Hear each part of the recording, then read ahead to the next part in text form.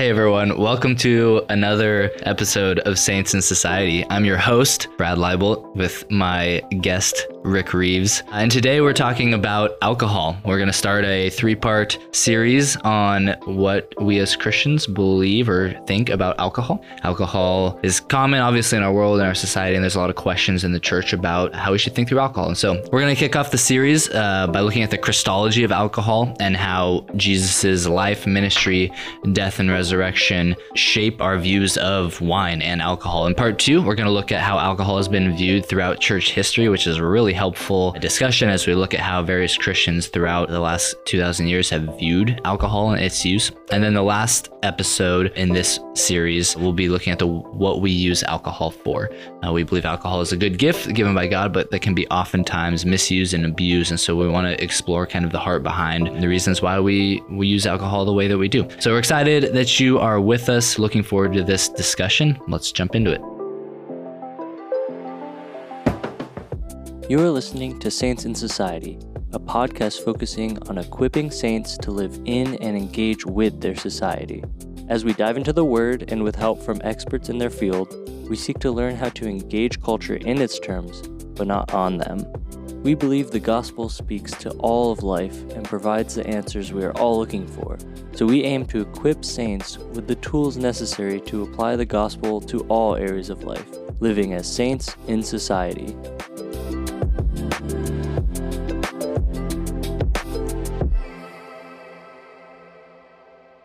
All right, Rick, here is the question to get things going. If you could hang out with any celebrity for a day, who would it be? I would choose one of two. Okay. I would choose Joe Rogan or Chris Hemsworth. Okay. Joe Rogan because I have a lot that I have in common with him. Love for martial arts, all that sort of good stuff. I'd like to be able to grapple with him, but also have a lot that I disagree with him on.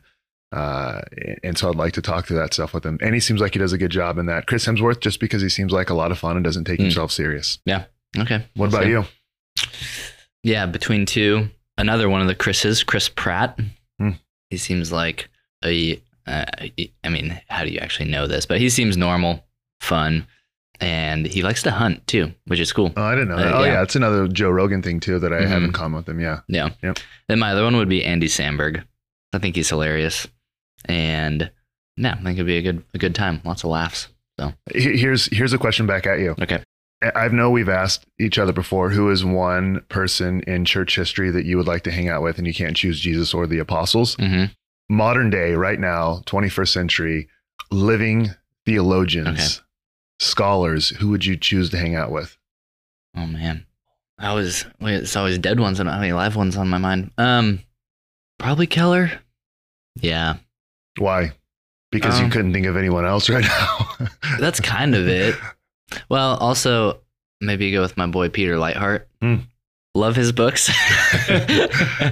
Yeah, I think I like the way you can't even say that statement without laughing. Peter Lightheart wrote a book called Deep Exegesis that I read for my Greek class in seminary and thought it was awesome. Recommended it to Rick. And then we bought a bunch of copies for a group of guys at our church to read through. And I think we got through one chapter. Maybe two. We called it. Yeah. The book might as well have been written in Latin or Greek or something like that, because it's not an easy read. No, it's tough. But he writes a variety of things. You read his commentary on Kings, right? Yeah, really good. Really good. Yeah, so really Christ-centered. Or Tim Mackey. I like Tim Mackey a lot. What about you?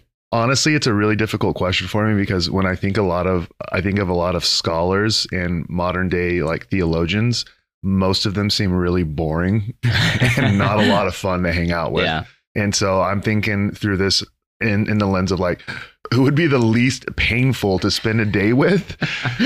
That's where I start. But then I shift into some professors that I had, and I was like, oh, it's not that these people that I'd have to bear spending a day with them. I think I'd actually just enjoy spending a day with them, and I think they'd be the most fun. And so I would actually say from Western Seminary, Ryan Lister or Todd Miles. Those guys are great. And they just have a great sense of humor, fun, don't take themselves super serious. Yeah. So I would choose those guys. I think it's a bummer you didn't choose anyone from the the school you went to, but. Well, I feel like Tim Mackey taught. Oh, yeah, that's true. Yeah. I also think I would change my answer now. I think I would hang out with Ray Ortland. Ooh, that's also a good one. Yeah. He's such a rad guy. Yeah. And he also loves to hunt. So, yeah. Eye contact with him, though, is really like, I feel like when he stares at you, even through a video, it feels like he's peering into your soul. Yeah. So, yeah, I don't want that kind of. It's just a day we're hanging out. I don't want to get too close, you know. Just sit side by side in the booth. Yeah. So cool. Well, let's dive into today's topic, talking about alcohol or booze, as they say. Mm-hmm. So yeah, Rick, where do you kind of want to start, and what do you want to hopefully get out of this conversation? Yeah, so we're going to approach this through a 3-part series. So today I want to talk about the Christology of wine, and I want to talk about just how wine itself is a picture of Christ's blood. Then I want us to spend some time going through the history of alcohol inside the church, because I think that's what we need to do as well. It's going to be very scripture heavy, I think, both today and in the weeks to come, because we want to see what the Bible says about alcohol and not just our culture. And I think a lot of what we have adopted inside of our local churches today has come to us by way of culture and way of tradition, and not necessarily by scripture. So we want to see what scripture has to say about alcohol. And then we want to talk about, and we might do some of that today, but in the third part, specifically what alcohol is being used for, in the sense of, we did the podcast on porn, and we talked about that porn is a solution. I think alcohol for people is a solution. Yeah. It's a way to deal with shame. It's a way to escape. A lot of times when I confess to you or to our elders in regard to drinking, what I'm confessing is that I've used alcohol to escape. And so I think oftentimes we use it, and we use many other things as a form of escape to deal with pain and whatnot in our lives. So yeah, this is going to be a 3-part series today. Christology, how wine, just the picture of Christ's blood and wine, church history, and then more kind of just getting it down into the heart level. So yeah. Okay. Maybe to start, just to lay your cards on the table, what would you say about alcohol, about wine? Big fan. Big fan. Okay. What's in your coffee there? Maybe this way: alcohol before the fall, a result of the fall. Is it a good gift of God that can be abused, or is it to be avoided at all costs? Yeah, that's a good question. I actually was reading a psalm which could lead someone to believe. I'd have to go back and see which psalm this was, but at the creation, as God's laying out the foundations of the world, it seems like it is there pre-fall. And so I believe it to be pre-fall. I see it at the resurrection, and I see it at the marriage supper of the Lamb. And so in the sense that Jesus says that he's not going to drink this again until he enjoys it with his disciples, I think he does that post-resurrection, but I believe it's something that we'll enjoy in the new heavens and the new earth one day as well. So, okay. So yeah, but I think with anything, I think man finds a way to abuse things. And so I think this is a good gift that God has given us, that man finds a way to abuse. And we always find ways to abuse God's good gifts, but I don't think that means that we should reject the gift. I think we should see what scripture has to say about the gift. I think we should understand the context in which the gift is to be enjoyed, how we enjoy the gift, but I don't think we reject the gift. I mean, food. If you look at the amount of people that have eating disorders, I believe it's like 30 million Americans. Oh, wow.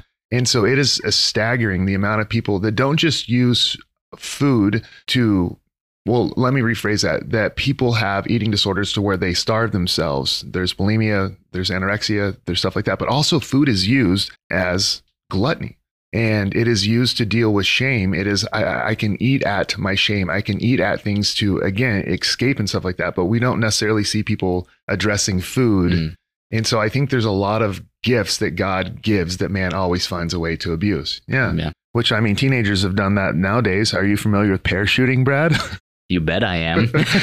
Oh, wait, let me rephrase Oh, my goodness, man. I'm familiar with it because of conversations we've had in the woods. Yeah. So just for our listeners, you guys are welcome for this educational piece you're about to receive right now. But we found out about parachuting because our hunting buddy said, you guys know what parachuting is. And of course, anyone thinks Jumping out of a plane. Yeah, jumping out of a plane. Of course, you know what parachuting is. And he goes on to explain, and he's a paramedic firefighter, that kids have been getting sick. They've ended up in the hospital because of parachuting, and it's not jumping out of a plane. They've actually are now soaking tampons in alcohol and inserting those. I don't even know where the sun don't shine. Where the sun don't shine. Like, how do I phrase this? I mean, quite directly, they're putting it up their butt, and then they aren't able to control their intoxication levels. They're doing it because it's not on their mouth or on their breath or anything like that. But yeah, kids are getting really sick from doing this. I mean, this is a primary explicit way that man takes a good gift and then takes it as far as we can in the wrong direction to abuse it. Yeah. But I don't believe we reject the gift that the gift giver has given us. We just need to put all of God's gifts in their appropriate place and not raise the gift into the place of the gift giver. Yeah. And I think that's the greatest way we abuse God's gifts, is we make the gifts God. And so, yeah. Absolutely.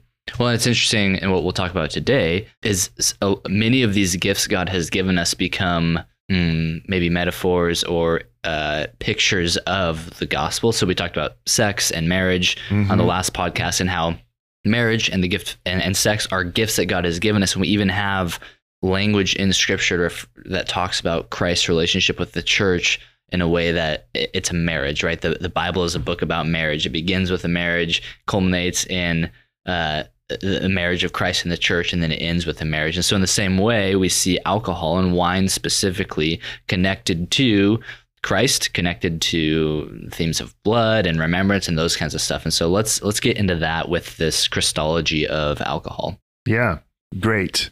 The first miracle that we get to see in John's gospel is Jesus turning water into wine. So here is a wedding feast, and I'm slightly distracted because Zach, who's normally on the other side of the booth, is sliding toward us in a chair. We're going to keep cruising here. So the wedding at Cana, Jesus and his disciples show up. First, Jesus is invited. I think we should stop and just focus on that. Jesus had friends? Jesus had friends, but he was also invited to parties. And sometimes, just sometimes, maybe it's an indicator as a Christian, if you're never invited to parties, that maybe people, I don't want to put shame on people or anything like that, but sometimes I think people aren't invited because they're not a lot of fun to be around. I think Jesus was a lot of fun to be around, and he could do some pretty amazing stuff like turn water into wine. And so first, he's there. He's at this wedding feast, and wedding feast in these cultures didn't go on for a couple hours like ours did. They went on for days and days, like a week-long wedding celebration. So they're there, and they run out of wine. There's no greater way to kill a party. A week-long party. A week-long party than on, what is it, day 3, I believe? Yeah. To run out of wine. And so they run out of wine. Jesus' mom comes to him, and she's essentially saying, hey, can you fix this for us? And he says, woman, it's not my hour. But then what he does is he asks the people there to get the purification jars, and he gives wine. Not just a little bit of wine. How much wine, Brad? A lot of wine. There's 6 jars that each hold 20 or 30 gallons. So we'll go conservative, 20 gallons times 6. That's, math is hard for us pastors. What's that, 120 gallons? Yeah. A massive amount of wine. And he doesn't fill them up half full. It's to the brim. Yeah. So why would John record Jesus' first miracle as turning water into wine? Or why was that Jesus' first miracle in John's gospel? I believe the reason that's the first miracle, I think there's a lot here, just to be clear. We could spend, I think, several podcasts on this alone. But in the Old Testament, we see that wine is given to gladden men's hearts, but it's also a sign of blessing and curse. So when the land was blessed, then the grapes would be in full bloom and they would produce wine. When the land was cursed, I'm not sure if I mixed up my words there, but essentially what I'm saying is when the land is blessed, wine would be the byproduct of that. When the land was cursed, then it wasn't growing. There was no wine. Jesus shows up, and now what he's doing is he is the one who is reversing any curse. And even we see in the Exodus, the water of the Nile River was turned into blood. That was a curse. So I think what we see with Jesus at Cana and at the wedding feast is he's saying like, look, the curse is coming to an end, but it's only one man doing this work. It's not the nation of Israel. It's not mankind. It's not a bunch of people. He's like, I'm reversing the curse. And what I'm doing is I'm giving a gift that's going to gladden the heart. It's one man doing all the work at the wedding feast. And then the person who's the master of the ceremony and the bridegroom, they get all the credit for the work that Jesus does. That's a picture of the gospel. Mm-hmm. But it's him saying, essentially, I'm going to reverse the curse. I'm going to do the work, and I'm going to do it through the shedding of my blood.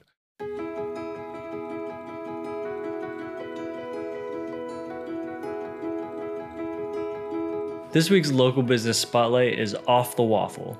Owners Dave and Omer are originally from Israel, but grew up traveling around the world. They had spent time in Belgium, Israel, and Boston. One of Omer's first memories is of receiving a Liège waffle from his kindergarten teacher in Brussels after a full day free of him causing a ruckus.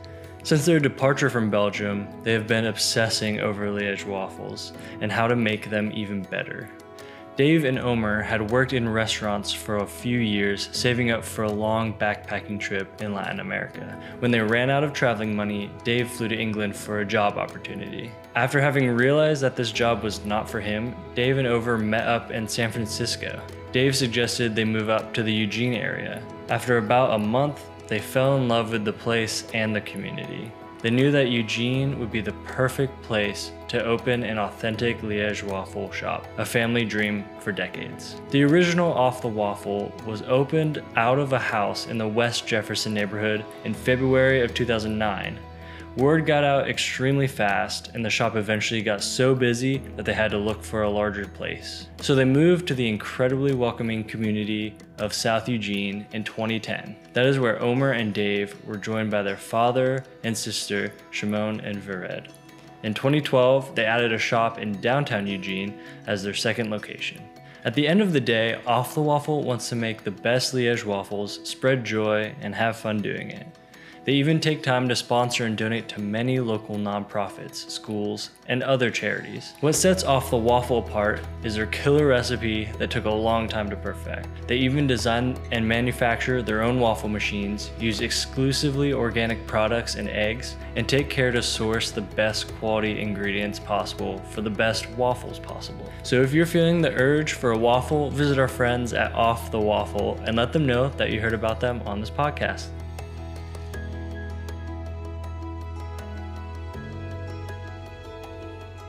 Let me ask you this. What is more precious, more costly, and more valuable than the blood of Jesus Christ in the universe? Nothing. Nothing.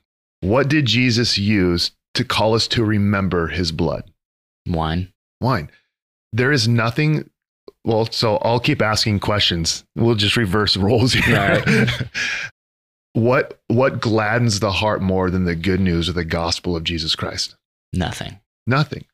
And what he's doing here is he's given us a picture of his blood, and he's given us a future picture of what he's going to do. Is he's going to purify us. That's why they had purification jars. That's why John's gospel makes that clear. Is he's going to purify. He's going to cleanse us through his blood. And what he does is he turns water into wine, and this wine keeps the party going. Mm-hmm. It's gladdening the hearts of men. That's ultimately pointing to what his blood is one day going to do. It is going to purify us, cleanse us, reconcile us to God, and it's going to give us the one and ultimate thing that gladdens our hearts, the love, the acceptance, and the joy of a relationship with God the Father. And so he's showing here that what the blood is and what it's going to do is it's ultimately going to gladden our hearts. And wine is a picture of what that blood does, is it gladdens our hearts. Like have a glass of wine and it gladdens your heart. Mm-hmm. Have a glass of grape juice and it doesn't necessarily gladden your heart. It gladdens my heart when I'm really hungry at the end of church and I finally get some sustenance, you know? Yeah. But no, not in the same way that wine gladdens the heart. Yeah. Yeah. Are you tracking me with what I said there? Oh, yeah. Yeah. It's also this picture of grace. Again, Jesus doesn't have to do this. He doesn't have to give them this blessing. Like he doesn't have to turn all of this water into wine, but he does it, and he does it abundantly. I mean, he does it to the brim. It's a picture of his grace. When he gives his blood, when he gives his grace, when he gives us the good news of the gospel, what he's done, accomplished, and finished, it is an act of grace of his work alone that we benefit and reap all the benefits from. And it's all a picture of grace. And so I believe that what he does at Cana is this, it's also this, it's the first miracle. And what he does at the beginning of his ministry points to what he's ultimately going to do at the end of his ministry. It's the same thing with baptism. In the other gospels of Matthew, Mark, and Luke, you see Jesus at the beginning getting baptized. He's not getting baptized because he's a sinner who needs to be cleansed. He's identifying himself at the beginning of his ministry with how his ministry is going to end. He is getting baptized to say, I'm going to take on your sin so that I can cleanse and purify you. I'm not a sinner who needs to be baptized. I'm going to identify myself as the worst of all sinners by taking on all the sin and then cleansing it and removing it. And not just that, I'm just going to throw this in. He does that in the Jordan River. If you go back to the Old Testament, the Israelites crossed the Jordan River to come into the promised land. So it's now Jesus, Yeshua, Joshua, who took them across, stepping into the Jordan River, showing that through my cleansing, I am the one who's going to bring you into the promised land. So again, I think Jesus doing this at the beginning of his ministry is just pointing to something, or he's simply pointing to how his life is going to end. Yeah. And you just mentioned the promised land, going back to the wine. Part of the promise of the land for the Israelites in the Old Testament was a land that would be abundant with food and crops, and the fruit of the vine would be, there would be this abundance of produce produced from the earth, this promised land that the Israelites get for a moment, but then throw it all away through their sin and disobedience. And I think Jesus, the beginning of his ministry, saying, here's an abundance of the fruit of the earth. Like, it's now. The kingdom is like, he's the one now initiating the kingdom, the new heavens and new earth, this new, better promised land, no longer just a geographic land, but a spiritual land in a sense that, so in the same way that he went through the Jordan in the kind of this new promised land thing in the Gospel of John, he points out that he's coming into to bring the blessing and produce and abundance of life that was promised to the Israelites so long ago. Yeah. And as you're saying, it's not Israel turning to God. It's one man who spends his whole life turning in obedience to God in the way that they never did and we never could, you know? Yeah. The other really amazing thing, so just to even go back, laying my cards on the table, I believe we should drink wine. I believe that the church should actually, even though ours doesn't, serve wine for communion, because again, Jesus is calling us to remember him. So when we take communion, it's an act of remembrance. And the way we remember him is through a really good gift that he's given. And as it goes down, it gladdens the hearts of men. But it also in Judges says that it gladdens the heart of God. So this gift is something that doesn't just gladden our hearts. God's creation is something that gladdens his own heart too. And so as we drink it in remembrance of him, it's this really good gift that we can enjoy, and that every time we drink it, we can remember him. And it's ultimately wine that causes us to remember. This is just a picture of, again, the Israelites. The way they would celebrate Passover is they would remember the way that God saved and redeemed them from the slavery of the Egyptians. And they would have 4 rounds of wine celebrating their Passover meal. I've heard it said that unbelievers, non-Christians, drink to forget. Christians drink to remember. We drink to remember that we serve a good God who has given good gifts that gladden our hearts. Like, it is okay to drink wine to gladden your heart. It is okay to drink wine to remember God, remember his good gifts. Whether we eat or drink, anything we do it all for the glory of God. Every day, everything we do, eating and drinking, is just a way that we can remember God's goodness to us. Ultimately, wine is to remember the ultimate thing that Jesus has done to gladden our hearts, shed his blood and purchase us. A glass of wine can be the remembrance of, wow, I have this wine. It's really good. It gladdens my heart, but it takes me to the happiest place my heart can be, so to speak. The gospel, God's grace. And so I say all this with like a sense of trepidation. And here's my reason. People put so much stock into what pastors say, and we're both pastors. I don't want to advocate for anyone getting drunk. And so we'll talk about that in future podcasts, that scripture's clear in this. Where's the line? Drunkenness is the line. How do we define drunkenness? We'll get to that in future podcasts. But I don't want to put people in a position where they're like, well, my pastor said this or my pastor that. Like, listen to the Spirit of God. Don't do anything that goes against your own conscience. That's what I would say. But I believe there's so much freedom in this area, and there's a lot of weirdness around this area. For instance, look at Cana. You don't see Jesus asking people to raise their hands. Hey, is there anyone here that struggles with alcohol? This is, a certain event. We want to make sure. The church does that. It's like, and just to be fair, it's okay. I got pushed back a couple years ago that we had a volunteer appreciation. We had alcohol at it.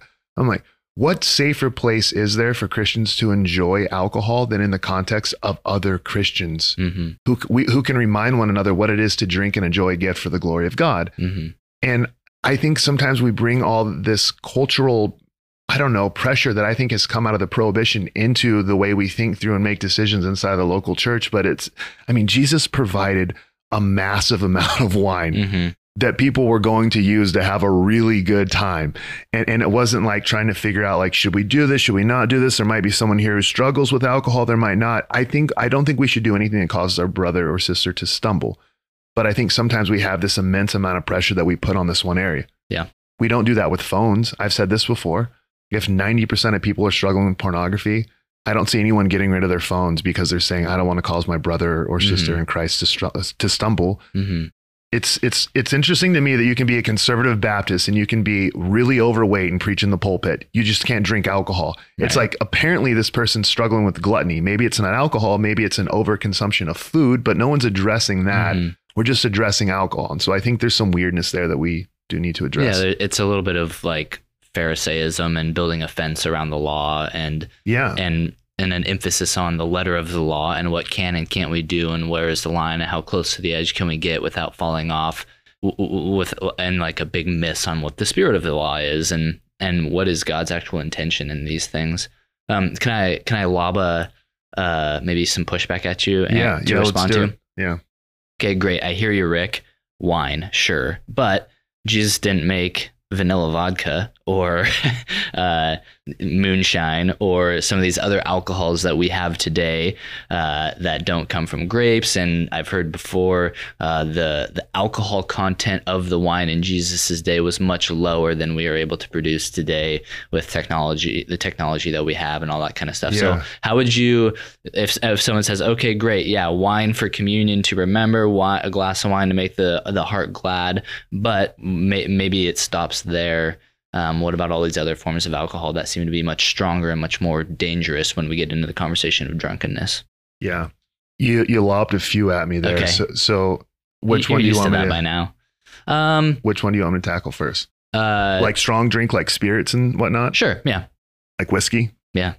Yeah. Whiskey. So I would argue the same argument for that. I mean, whiskey comes from corn, which is another crop that God provided, including the soil and the rain to water it. Vodka comes from potatoes, another crop that God has given. And I think you could write a country song about that. Yeah, I think maybe someone already has. and so, but let's not just use that. Let's use scripture to support this. One, well, I'll jump into your next one. I think it's a really weak argument that no one's making that they were using wine because the water was so bad. Like Jesus could have just turned the water into cleaner water. He could have did that, but he didn't. And if wine didn't have the capability of being strong enough to get people drunk, then why does the New Testament cover drunkenness? And why do our Bibles? Yeah. Why did Noah get off a boat? Well, we know why Noah did it. Noah's on a boat for a long period of time with his family and his in-laws. The first, well, I might get in trouble for saying that. I love my family deeply and love my in-laws deeply, but he gets off this boat. He builds a vineyard and gets drunk right away. It's like this man is longing for some wine. That's what he does. He doesn't, there's no indication that it's this watered down, diluted wine or something like that. I don't know. I would want someone to support that because I think you could read Kenneth Gentry's book, God Gave Wine, and he does a great job unpacking that it's not Welch's grape juice. So maybe I would steer you there, but I would want to know, where are you getting these claims from? Because I don't think they're actually supported by the early church or by scripture itself. Plus, let me read some passages to you. Okay. I love this one. Deuteronomy 29, 2-6 says this. And Moses summoned all Israel and said to them, you have seen all that the Lord did before your eyes in the land of Egypt, to Pharaoh and all his servants, and to all his land, the great trials that your eyes saw, the signs and those great wonders. But to this day, the Lord has not given you a heart to understand or eyes to see or even ears to hear. I have led you 40 years in the wilderness. Your clothes have not worn out on you, and your sandals have not worn off your feet. You have not, listen to this part, you have not eaten bread, and you have not drunk wine or strong drink, that you may know that I am the Lord your God. He is showing that they have gone through a hardship. God has provided for them, but they have not got the blessing of bread, wine, or strong drink. So it's showing here they've endured a hardship, and those things are referred to as a blessing. Mm-hmm. But it's actually talking about a way that you can worship God. And this is in Deuteronomy as well. It's in 14:22 through 26. You shall tithe all the yield of your seed that comes from the field this year, and before the Lord your God, in the place that he will choose to make his name dwell there. You shall eat the tithe of your grain, of your wine, and of your oil, and the firstborn of your herd and flock, that you may learn to fear the Lord your God always. And if the way is too long for you, so that you are not able to carry the tithe when the Lord your God blesses you, because the place is too far from you, which the Lord your God chooses to set his name there, then you shall turn it into money and bind up the money in your hand and go to the place that the Lord your God chooses. Listen to this, and spend the money for whatever you desire. He gives a list. You can take the money, buy what you want, whatever you desire, oxen or sheep, wine, or, ready for this, strong drink. Vanilla whatever, vodka. Whatever your appetite craves. And you shall eat there before the Lord and rejoice, you and your household. So again, these are just a couple examples of ways that we can enjoy God's gifts, including strong drink, which there's a separate category for wine and for strong drink. Mm-hmm. But these are ways that we can enjoy God's goodness. And if you've been around GCC long enough, we always toast to the King. And I believe that we can enjoy these things, recognizing that all these good gifts come to us by way of the King. Mm-hmm. And we can enjoy them for the glory of God. I love what 1 Timothy 6:17 says. It says, as for the rich in this present age, charge them not to be haughty, nor to set their hopes on the uncertainty of riches, but on God. Listen to this, who richly provides us with everything to enjoy. I think we are given these gifts, strong drink, wine, food, these types of things, to recognize God's goodness. I believe I can drive down a backcountry road listening to good music, enjoying God's goodness through listening to music, through enjoying his creation, out on a hike, fishing, all these types of things, whatever it is, I'm recognizing these are incredible gifts my Creator has given me. And just even recognizing that these come from my Creator, I believe is a form of worship. Like, whoa, like I get to enjoy all these things. And the Creator of the universe, I ultimately get to enjoy him because of what he's done through the shedding of his own son's blood. Like, he purchased me.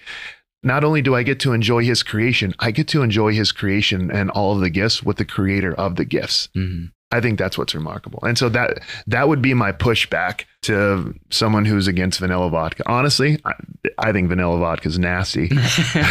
And vodka itself reminds me of a lot of pre-Jesus moments hanging over a toilet. And so for you, not for me. No. Yeah. Whiskey for sure, but not vanilla vodka or vodka in general. Yeah. I want to conclude our time with even pointing to what Jesus did on the cross. Mm-hmm. Because on the cross, there is so much going on that we don't even, I think this is amazing, but it would be easy to overlook this. Jesus was fulfilling so much. In fact, if you read Psalm 22:15, you have to read Psalm 22 and read it and understand, like, this is pointing to Christ and what he's going to endure and suffer on the cross. But 22:15 says this, my strength is dried up like a potsherd, and my tongue sticks to my jaws. You lay me in the dust of the earth. So that phrase, pointing to what Christ will endure on the cross, is that people who hung there crucified were thirsty, so much so that their tongue would start sticking to their jaw, that their mouths were so dry. Then we know and understand this, that on the cross, Jesus was offered two different types of wine. The first one was it was an anodyne. It was basically like a form or some type of like painkiller, which he declines because he doesn't want anything to take away, I believe, from feeling what it is to redeem us. Mm-hmm. But the second one, he takes, which was, he even said, I thirst. I believe he was literally physically thirsty, But also what happened at this moment when Jesus was able to take the second cup, which wasn't something to numb the pain, it actually loosened up his tongue. So this Psalm 22:15 is your tongues could literally almost essentially stick to your jaw. He's given the wine, and we read Psalm 78:65. It says, "Then the Lord awoke as from sleep, like a strong man shouting because of wine." And what did Jesus say? So he says, "I thirst." They give him this drink, loosens up his tongue, and he says the words that all of our souls need. Ultimately, it is finished. So even on the cross, just all that's going on there, and him being offered wine, and him thirsting. I think that yes, absolutely, he was physically thirsty, but I also believe that what we're getting a picture of is that Christ was actually thirsting for us and for the souls of men. I love the old hymn from Cecil Francis. It says this: "But more than pains that racked him then was the deep longing, thirst divine, that thirsted for the souls of men, dear Lord, and one was mine." So he's saying that yes, he was thirsting. Yes, there was this deep agony of thirst, but it's ultimately he was thirsting for the souls of men, and one of them was mine. And so again, all of this, his blood shed on the cross, all of it's pointing to this thing that ultimately Jesus knows we need a reconciled relationship with God to gladden our hearts. Here's the way you remember that: through his blood shed, which is symbolic for wine. I don't believe God wants us just to know objective facts about the gospel and about his goodness. I believe he wants us to taste and experience them. Wine is one way that we can actually taste and experience God's goodness. We are called to not just, again, state facts and know facts intellectually about God. We are called to experience the goodness of God's love, the goodness that he is a God who provides. And I believe wine and food and these drinks are a way that we can actually experience, not just know, but experience the goodness of God. Yeah, that's great. Awesome. Thanks, Rick, for those thoughts. You're welcome. Yeah. Our goal on this podcast is always to address topics from the perspective of a saint. How does the gospel and our identity as saints, holy ones, holy people, shape the way we view various things that society would maybe say we should view differently? And so this conversation about alcohol is no different. We want to understand how to view alcohol with thoughts that are shaped and informed by scripture and God's word and not by culture around us, so that we can go engage in society in a way that honors God and is true to what he has communicated to us in his word. This is the first part of a series on alcohol. We have a couple episodes left on season 1 of Saints in Society, and we'll wrap up this season with a couple other topics. So if you are looking forward to the next couple parts on alcohol, then stay tuned for season 2, which will be coming out not too long after season 1 ends. In the meantime, if you have any topics that you would love for us to cover on this podcast, you can always email Zach. His information is in the show notes. Thank you for tuning in, and we'll catch you next time.